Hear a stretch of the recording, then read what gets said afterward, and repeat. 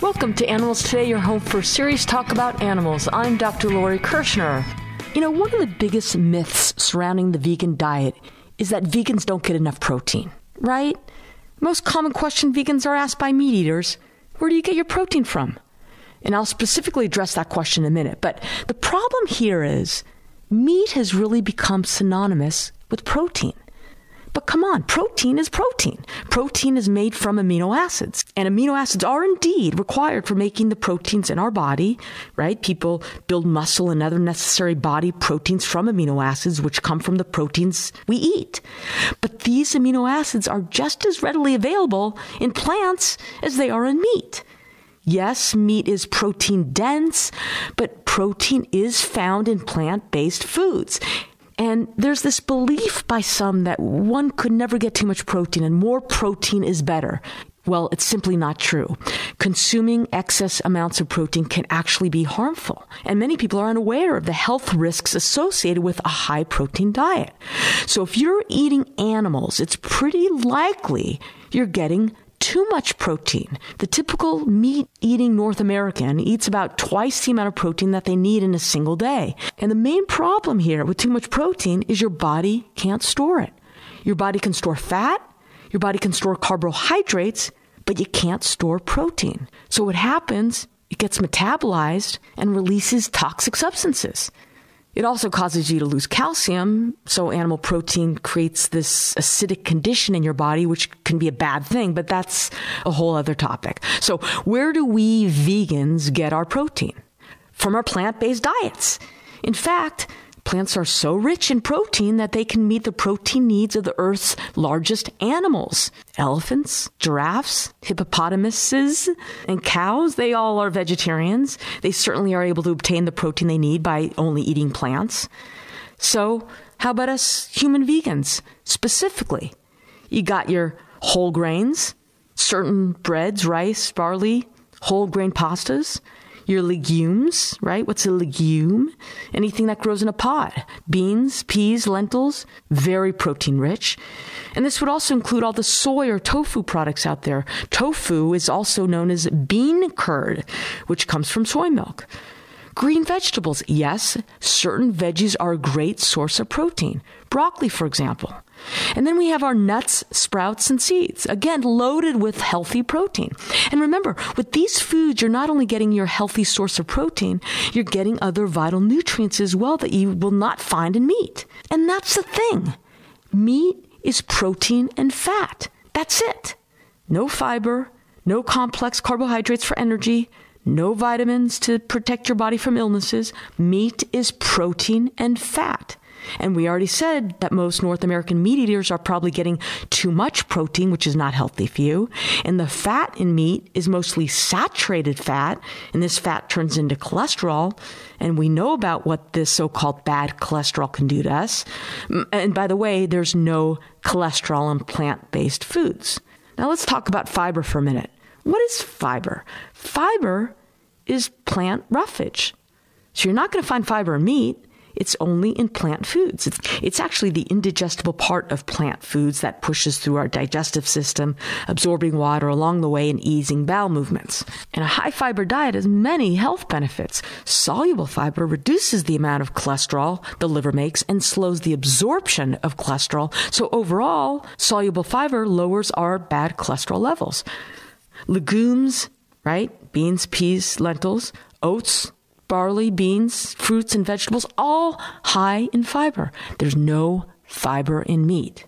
Healthiest diet you can have, high fiber, low fat. That's a plant-based diet. The human body has absolutely no nutritional requirements for animals or their products. Okay, so back to protein. So Lori, you're vegan. You must be protein deficient and weak and frail. And how are you even standing up right now? Plants have protein. I'm telling you, if you're consuming enough calories via a relatively healthy plant-based diet, it's very difficult to not get enough protein in your diet. So let's talk about specific foods. 2 tablespoons of peanut butter contain approximately 8 grams of protein. I put about that much peanut butter or almond butter on my whole grain bread in the morning. And the whole grain bread I have is about another 8 grams of protein. So that's already 15 or 16 grams of protein for breakfast. And didn't even mention my 7 grams of protein in my oatmeal, which is loaded with fiber, by the way. And then maybe for lunch I'll have some lentil soup. Ha! Very high in fiber. And guess what? A single cup of cooked lentil beans is going to offer 18 grams of protein. So my lentil soup and maybe some brown rice for lunch is a pretty proteinaceous, healthy meal, wouldn't you say? Now, if you want to believe the guidelines from the United States Department of Agriculture that the recommended daily allowance of protein for the average American man and woman is 56 grams and 46 grams respectively, I think I pretty much just met my daily protein needs with my breakfast and lunch alone, don't you? This quantity of protein one needs on a daily basis is almost impossible to avoid when daily caloric needs are being met by eating a relatively healthy plant-based diet. Another myth about the vegan diet: you don't get enough calcium. Many people think if you don't drink the secretions from a cow or products made from cow's milk like cheese, then you must not be meeting your body's calcium needs and you're going to get weak bones and osteoporosis and whatever. So where do I get my calcium? Okay, some of the most calcium-rich foods include nuts, seeds, tofu, beans, grains, leafy green vegetables. Actually, same kinds of foods I get my protein from. In addition, many vegan alternatives to cow's milk, like soy or almond milk, are fortified with calcium, and it's probably recommended that most women take a calcium supplement anyway. But putting aside the cruelty inherent in the dairy industry and all the evidence out there that shows that milk and dairy products are not only not necessary in your diet, but in fact are harmful to your health, doesn't it seem strange or unnatural if you drink cow's milk or eat dairy products like ice cream, yogurt, cheese, that you're consuming something that is intended to be consumed by calves? I mean, the milk a cow produces was intended to feed her offspring, not humans. Yes, I know ice cream tastes good, but it's a strange concept if you think for a minute about where it came from, isn't it? Health benefits of a vegan diet, a plant-based diet. The most common diseases that are killing Americans today, obesity, heart disease, diabetes, and cancer, are not a natural consequence of aging or secondary to bad genes. It's our diet. 95% of the American diet is processed and refined foods and animal products. This is the best diet to kill us. And this is the typical North American diet. And it's not only killing us, but it's making our kids fatter than ever. And, by the way, Americans are spending more money on healthcare than any other industrialized country in the world. Yet we're sicker than ever. Heart disease, stroke, cancer, other illnesses are the direct result of the toxic Western diet. But here's the good news. It's been shown that many of the illnesses that are caused by consuming animal products are reversible. For example, the narrowing and clogging of your arteries by animal fat and cholesterol can be reversed. They can open up again simply by changing your diet. Doctors tend to overlook the power of nutrition as a means to prevent disease. In fact, I don't remember taking any courses on nutrition when I went to medical school. For me, the decision to become a vegan was easy. When I learned about the horrible cruelty and suffering inflicted upon 10 billion farm animals every year, the tremendous impact on the environment, and the effects on our health, the choice was pretty obvious. You can take control of your health. Make a New Year's resolution. Give up the meat, dairy, and eggs. I'm confident within 1 to 2 months, your energy is going to improve. Your digestion will improve. If you have high blood pressure or cholesterol, you're going to see that come down. Your weight's going to fall. Your concentration will improve. You can do this. A plant-based diet is the single most powerful thing you can do to prevent and fight against disease. So it's good for you, and of course, it's good for the animals. I'm Dr. Lori Kirshner. You're listening to Animals Today.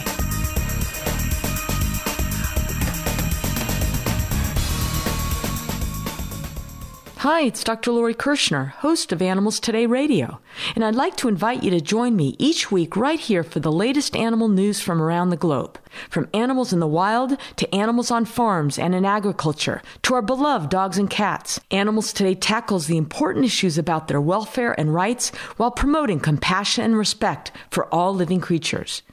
And yes, Animals Today is your home for serious talk about animals, but there's big doses of fun and adventure for everyone. If you want to know what you can do to help tigers in the wild, or whether your family should adopt a tortoise, or why you should avoid buying puppies from pet stores, you will love Animals Today. So make sure to join us on this station each week. Visit us at animalstodayradio.com, subscribe to the podcast on iTunes, and join the discussion on Facebook. Thanks for listening.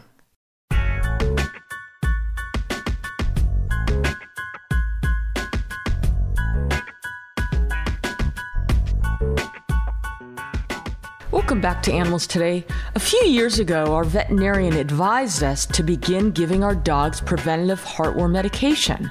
As you know, we live in the Southern California desert, and it was explained to us that whereas in the past, heartworm was not an issue around here, more cases were being seen and the recommendations have been updated.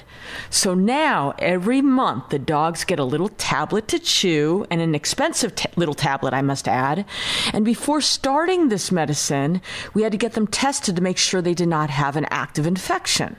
So what exactly is heartworm, and what do you need to know about it to keep your dogs and cats safe?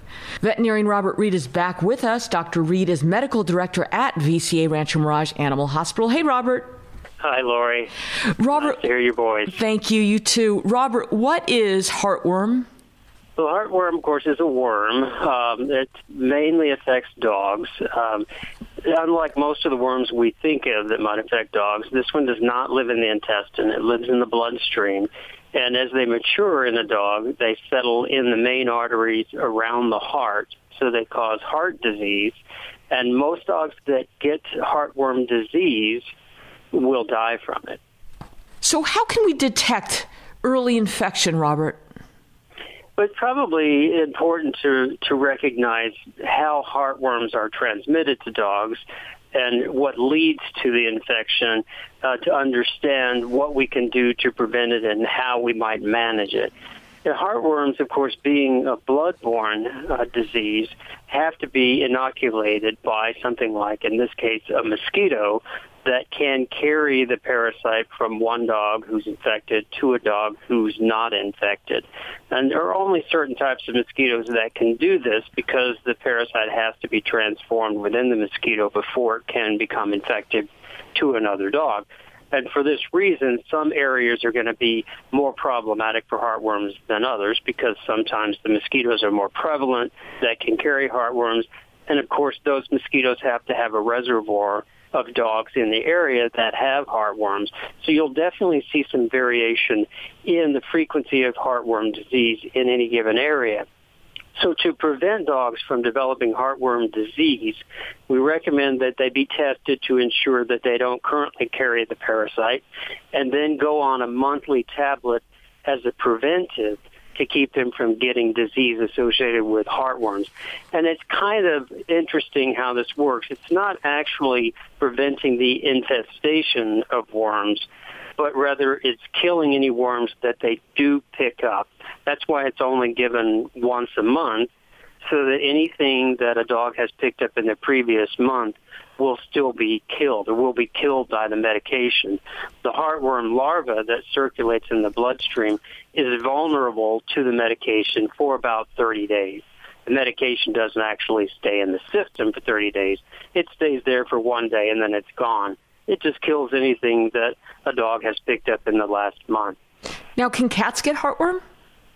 Cats can get heartworm. Yes, they're not the primary carriers, they're not the primary hosts for heartworm, and it's a little harder for them to get it. And it's really unusual for a cat to serve as a reservoir for infection. But cats can get heartworm, and they can suffer heartworm disease. In fact, in some cases, it's actually more severe in cats than it is in dogs. Robert, as I mentioned earlier, our dogs are now taking monthly preventative medicine. Should all dogs and cats be taking this? You know, I think so. It's really, because the heartworm incidence varies by region, it's important to talk to your local veterinarian to know what the actual risk is. I don't think heartworm disease does any harm, and actually, heartworm prevention does any harm, but it actually does protect against some other diseases. but not every area has a high risk for heartworms. And it's also important to keep in mind that risk levels can change over time as mosquitoes are introduced into an area, as the population of infected dogs grows in an area, and sometimes when wildlife like coyotes become infected with heartworm disease, they can serve as reservoirs as well, which can affect the frequency or incidence of heartworm disease in a given area. Why do we have to test the dog before starting heartworm medication? That's a good question. Usually the main reason we test dogs is to see if they already have been affected by the worm, because once they have it, it's not going to be affected by the medication. In other words, the preventive treatment does not get rid of the worm if it's been there for more than 30 days. So if a dog has heartworms that are in a mature stage, the medication that we use for prevention will not work. The treatment has to be done differently, and it's much more involved than the prevention. If we didn't know that they had heartworms already and we put them on that medication, we might think we were protecting them, when in reality they had a disease that was already developing that we were not addressing. There's also a very slight risk that if a dog has heartworms in its system and you start them on a medication, you might cause some illness in them. But the main reason is to make sure that you don't overlook the fact that they already have heartworms and that you're not addressing it. What was the impact of the Katrina disaster on the prevalence of heartworm disease nationally?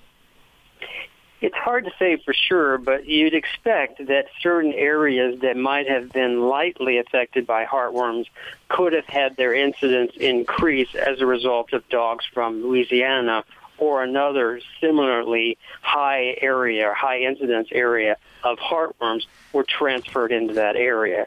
So if a number of dogs came into an area that had heartworms and no one was used to having heartworms around and weren't using prevention, and a mosquito was present that could transmit the heartworms, then that would certainly increase the risk locally for dogs affected by those mosquitoes that had been exposed to the positive dog.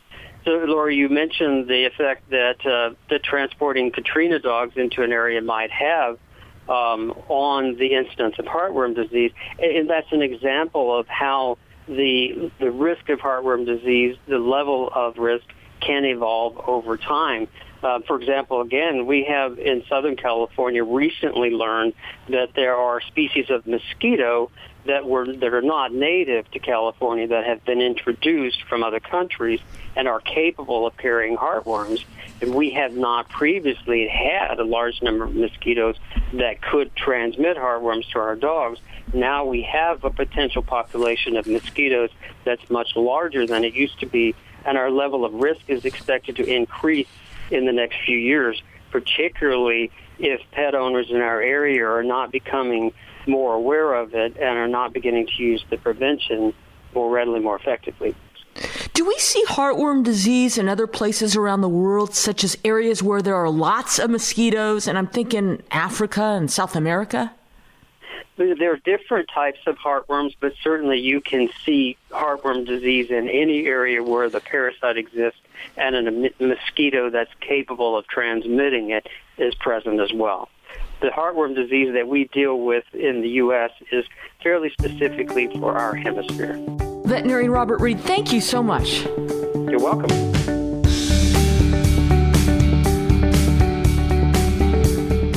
For the past quarter century, International Society for Animal Rights has fought the battle against dog and cat overpopulation. Its programs include reducing income taxes by allowing a deduction for spay and neuter expenses, preventing animals adopted from shelters from reproducing, and requiring the mandatory identification of dogs and cats to prevent dumping the unwanted. For a list of all ISAR overpopulation programs, please see their website at www.isaronline.org.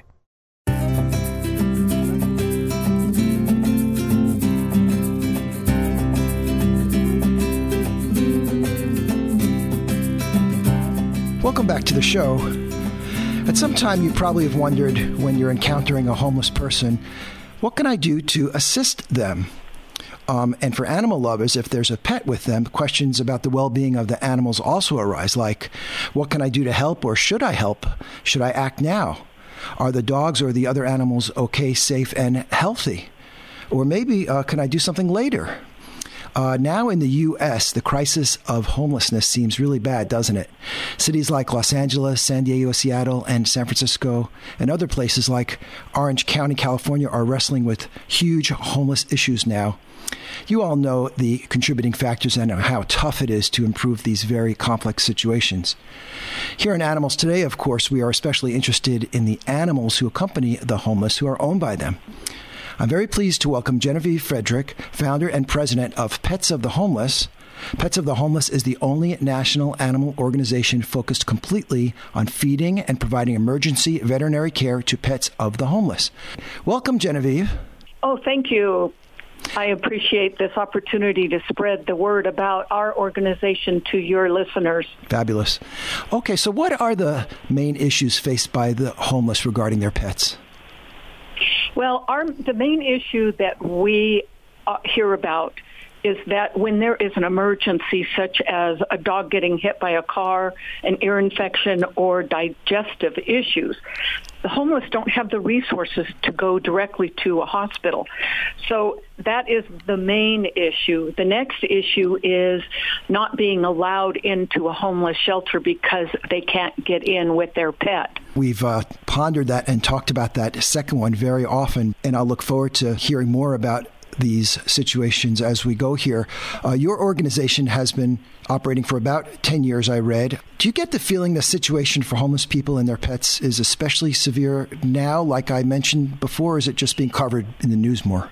I think that there's a severe shortage of low-income housing, which is causing this huge uptick of homelessness, and that there is a shortage of beds in homeless shelters, whether they take animals or not. There's just not enough beds in this country, and we're seeing more and more encampments in cities across the country. Once one person in that encampment learns about our programs, then it spreads very quickly within that homeless community. I would imagine. Okay, so why don't you tell us about your mission and your main activities and programs? Absolutely. Well, we believe in the healing power of companion pets and the human-animal bond, which is very important in the lives of many homeless people.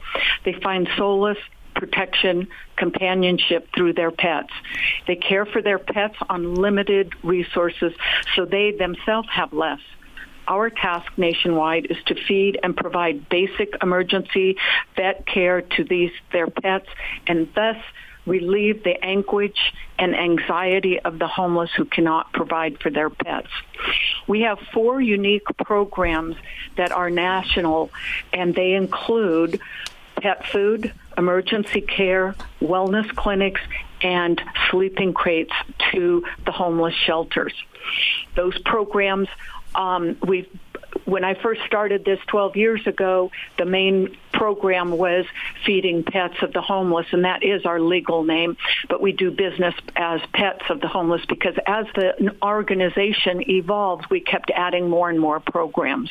It's so nice to hear the scope of your work. How do you, let's start, say, with the food. How do you get the food to the hungry pets? We have a network of over 470 donation sites across the country, at least one in every state. And they have taken over 558 tons of pet food and supplies to various local food banks, homeless shelters, and to homeless encampments. That 558 tons of pet food has a fair market value of over $2.3 million. Wow. That's a lot of pet food and from a lot of very generous donors across the country. Oh, that's wonderful to hear. And I would imagine that number is growing every year? Yes, it absolutely is. We're being more proactive working with our donation sites than we have in the past. We actually were able to hire a person, and that is her job is to coordinate with our volunteers and our donation sites across the country. So, yeah, it's moving very quickly. You mentioned there are 2 ways that you deliver health care to the needy pets through emergency care and wellness clinics. Tell us about them. Right. Okay. Well, how that works is a homeless person will call us directly to request vet care, and then we actually question that caller and make sure that they qualify for our help. And then we make an appointment with the nearest hospital, and we pre-approve an exam. The hospital then calls us back to let us know if additional tests, x-rays are needed, and kind of give us a treatment plan and an estimate on the cost that this will be. We always pay our hospitals directly at the time of service. To date, we've paid over $727,000 to 679 hospitals in 328 cities in 45 states. Well, congratulations. So when I say we're national, we definitely are national. We also sponsor wellness clinics where doctors can volunteer their time to go where the homeless congregate and to give a basic exam and vaccinations. We pay the hard costs of these clinics. So far, we've sponsored over 500 of these clinics. During that basic exam, if the doctor sees that there is additional treatment needed, then they will direct that person to call us direct, and then that becomes one of our emergency cases. So just so that your listeners understand, this is only available to homeless that are either on the streets, in a shelter. We have criteria that we ask that will qualify these people. As you can well imagine, each of these cases is very time-consuming. So first we vet the caller. Then we find a hospital that'll work with us by giving us a discount. And just so that you know, last year in 2017, hospitals discounted over $44,000 of their services, and we're very grateful to these hospitals and these doctors. But anyway, once we're talking with a doc or a vet tech about the case, and then what's the best treatment for this pet, and then the case manager pays the hospital direct, and then they write up a report on each case. And a lot of these success stories can be found on their website, in our newsletter, on social media, and a lot of them, of course, we ask the hospital to take a picture of that pet so that the story has more meaning when you see that photograph. So just to give you an idea, we keep a database on all of our callers, and I can tell you that your listeners will probably be shocked to learn that 57% of the cases that we have done are from homeless women. Now, that was shocking to me when I first realized that this was the statistic. But then I realized that women stay in the shadows because it is so dangerous on the streets. Living in your car is even dangerous.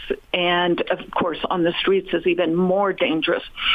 And the average time that all of our callers have been homeless is 2.3 years. Oh, my goodness. Now, 10% of them have some kind of employment, but it's not enough for even low-income housing. 21% have some kind of a disability. So these are people that can't get a job because of whether it's a mental or a physical disability. 16% of our callers are on Social Security, which tells me that they have a disability that the government is giving them Social Security, or they are elderly women who are in Social Security that can no longer afford their apartments. And it's because of the low-income housing in today's market. Of the homeless that have called us for emergencies, 17% of them live in their car, truck, or a van, and 12% live on the streets. Yeah. These are statistics that I'm sure your listeners are going to be wow. And knowing all of these statistics, these are people that call us and they have either a dog or a cat. 80% of them are dogs, 20% are cats. So let's say someone wants to support the organization. You're going to give the website in a moment, but can someone develop a program locally to partner with you? You know what? People that want to assist us more than giving us funding can volunteer to become a recruiter in their city. And we ask them to recruit 2 donation sites. These are businesses. They're vet hospitals. It could be your groomer. It could be your cleaners, your banker, any kind of a business that is open to the public where the public can bring in pet food and supplies. When they're recruiting a donation site, they can work with a local food bank and help get that food delivered to that food bank, or they can take it to a homeless encampment. We have a big list of things on our website of other ways that people can help us. But, of course, we always need donations of pet food and supplies and, of course, funds that pay for our programs and our general operating costs. But I got to tell you, Peter, I'm happy and proud to let people know that 83% of every dollar that is donated to us goes to our programs. Yes, that's a very strong percentage. We've been speaking with Genevieve Frederick, founder and president of Pets of the Homeless. You're doing wonderful work. What's the website? petsofthehomeless.org. Thanks for joining us on Animals Today. Thank you. Okay, more with Animals Today after the break.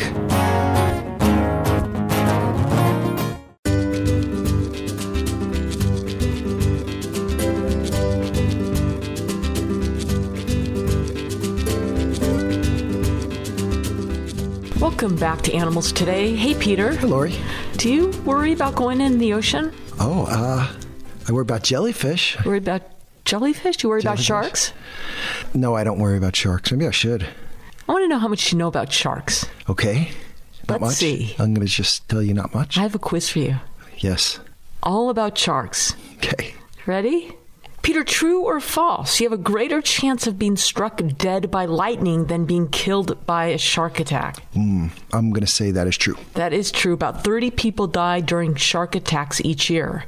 But it is true. For every one human killed by a shark, how many sharks are killed by humans? 200,000, 500,000, or 2 million? 2 million. That's correct. Yeah. For every human killed by a shark, 2 million sharks are killed by humans. Isn't that sad? Yes. Scientists used to, I don't know if they still do, but they used to study shark cartilage to research possible cures for what? For arthritis? Cancer. Oh, yeah. Scientists study shark cartilage to research possible cures for cancer because sharks rarely ever develop cancer. Yeah, it didn't work out so well. Right. What is the world's largest shark? The great white shark, tiger shark, whale shark? Pretty sure that's the whale shark. Very good. It can grow up to 50 feet long and weigh more than 40,000 pounds. True or false? Sharks have an acute sense of hearing. Oh, hearing. That's true. True is correct. Some sharks can hear prey from up to 3,000 feet away. Sharks lose a lot of teeth and grow them back quickly. So how many teeth do you think sharks go through in a lifetime? Okay, I'm going to guess about 500 teeth per life. 30,000. Oh, my goodness. The average shark has 40 to 45 teeth and can have up to 7 rows of replacement teeth. So if you're one of those people who likes to wear a shark's tooth around your neck like it's something special, it really isn't. They're all over the place. How many bones do sharks have in their body? Oh, I think I know they don't have any bone. Did you know they're classified as vertebrates? Well, yeah. Okay. Isn't that interesting, though? Okay. Vertebrate means you have a bony skeleton, right? Oh, that's good paradox there. I wonder how that slid through. The term cartilaginous fish means that the structure of the animal's body is formed of cartilage instead of bone. They don't have a bony skeleton like many other fish do. Peter, did sharks inhabit the earth before, during, or after the dinosaurs appeared? Before. How did you know what I was going to ask? I know it. How did I know? I could have said know. before the... I know. Before the Planet of the Apes. 400 million years ago. Sharks inhabited the Earth 200 million years before the dinosaurs appeared and have changed only minimally during that time. I know. That's really amazing. It's incredible. What percent of shark attack victims are men? Oh, how do they taste? Let's see. If I was a shark, I'm going to say that 85% are men. How do they taste? Is that what? Men taste so much better than women. Yes, 90%. Yeah. Despite the fact that almost equal amount of men and women swim in the ocean, men account for nearly 90% of shark attack victims. Mm-hmm. Do you think most shark attacks occur in relatively shallow waters or deep waters? I'll say the shallow waters. Yep. Okay. About 2/3 of shark attacks on humans have occurred in less than 6 feet of water. Mm. Do sharks lay eggs or give birth to live young? Okay, live birth. It's actually both. Oh, explain. Some sharks lay eggs, others give birth to live young. Oh, that's interesting. Yeah. True or false? The film Jaws, though heavily fictionalized, was based on a real incident in 1916 where 4 people were killed by a shark off the coast of New Jersey. Okay, that story, I'm going to say that's a true story. It is true. Did you know that, though? No. Yeah, I didn't either. Better get a bigger boat. Remember that line? Yes. Oh my God. Was that the exact line? I don't know. I can't remember, but there's some. Or you're going to need a bigger boat. Yeah. I know. After they first spotted Jaws, yeah. There's a few pretty intense moments in that movie. I know, and not the fake thing coming out of the water that's supposed to be a shark, though. That was pretty old-fashioned. The cookie cutter shark is named after what? Cookie cutter shark. I don't know. Oh, is this the shape that it leaves in your body after it takes a bite out of you? Yes. That's good. That's Did horrible. You know that, or was that just like an educated guess? Oh, that's a horrible thing. I know. Oh. You get bitten by a shark. Oh, this must be a cookie. Oh, look, Mom, I got a cookie cutter. Don't piranhas leave a certain shape when they take a little bite out of your like an flesh ice cream also? scoop? Or? Yeah, a little. I think they do. You asked. I'm not going in the ocean this year. I don't care. I'm not going in deep water or shallow water or anything. I'm just going to stay by the cocktail lounge. You're going to stay in the wading pool with cocktail in each hand? I think wading pools are pretty dangerous, too, if you know what I mean. True or false? Some sharks can live in both salt and fresh water. I'm going to say that's true. That's true. Bull sharks can live in both salt and fresh water by regulating the substances in their blood. Yeah, that ability is just the most amazing thing to think about. That's it, Peter. You did pretty good. Okay. Thank you. And this is Dr. Lori Kirshner encouraging you to nurture your love and compassion for the only other beings sharing our planet, the animals.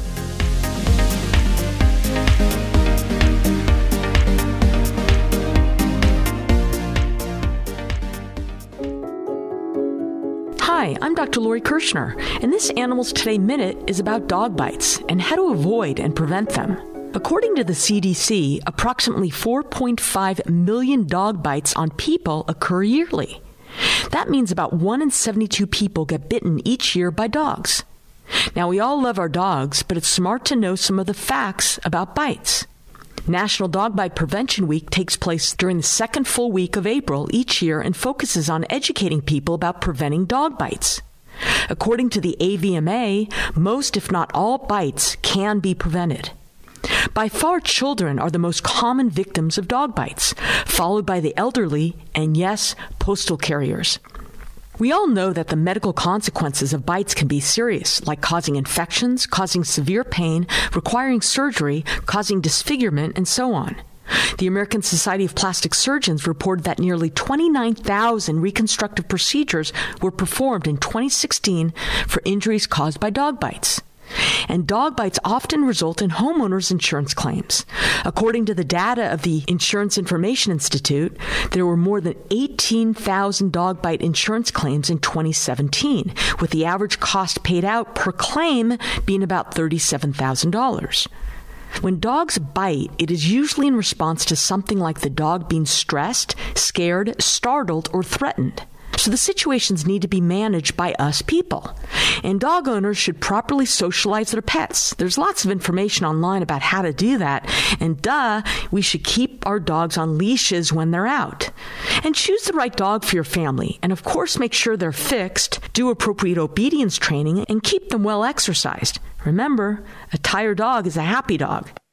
A few especially risky situations have been identified, including when the dog is not with its owner, when the dog is with its owner, but the owner has not given permission to pet the dog, injured or sick dogs, dogs that are sleeping or eating, and growling and barking dogs.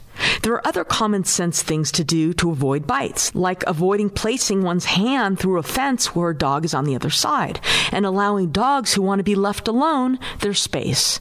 It bears repeating that far and away, most people who are bitten by dogs are children, so parents and dog guardians keep that in mind when they're near each other. Everyone agrees, even though dogs are man's best friend, there are too many people getting bitten by dogs. Do your part to make avoidable dog bites a rare occurrence. I'm Dr. Lori Kirshner, and that's your Animals Today Minute for today.